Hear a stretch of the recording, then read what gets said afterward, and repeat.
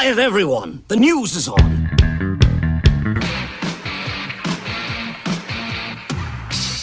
Jimmy Buffett's Margaritaville has returned to the Hot 100 since he died on September the 1st. Margaritaville now the number 38 record in the country. Gee, I wonder if that's an indictment on new stuff that's out there. Also, Buffett fans have started a petition to have the Key West Airport renamed the Jimmy Buffett International Airport. So far, over 12,000 people have signed the online petition.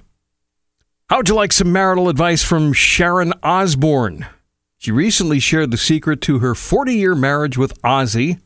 Sharon said, "We're two oddballs, and we were two wild young people that found each other.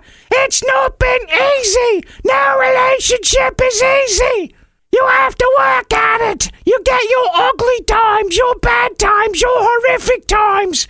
But if you love each other enough, you'll work through." I think Ozzy said the secret to their long-lasting marriage is hearing loss.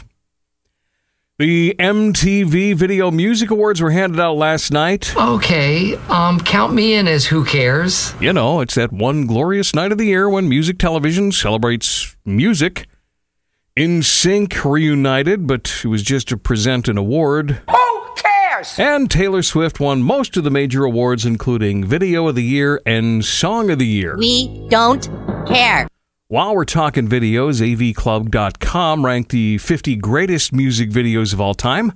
They said Michael Jackson's Thriller was number 3, Madonna's Vogue was second on their list, and the number 1 video of all time, according to avclub.com, Sledgehammer by Peter Gabriel.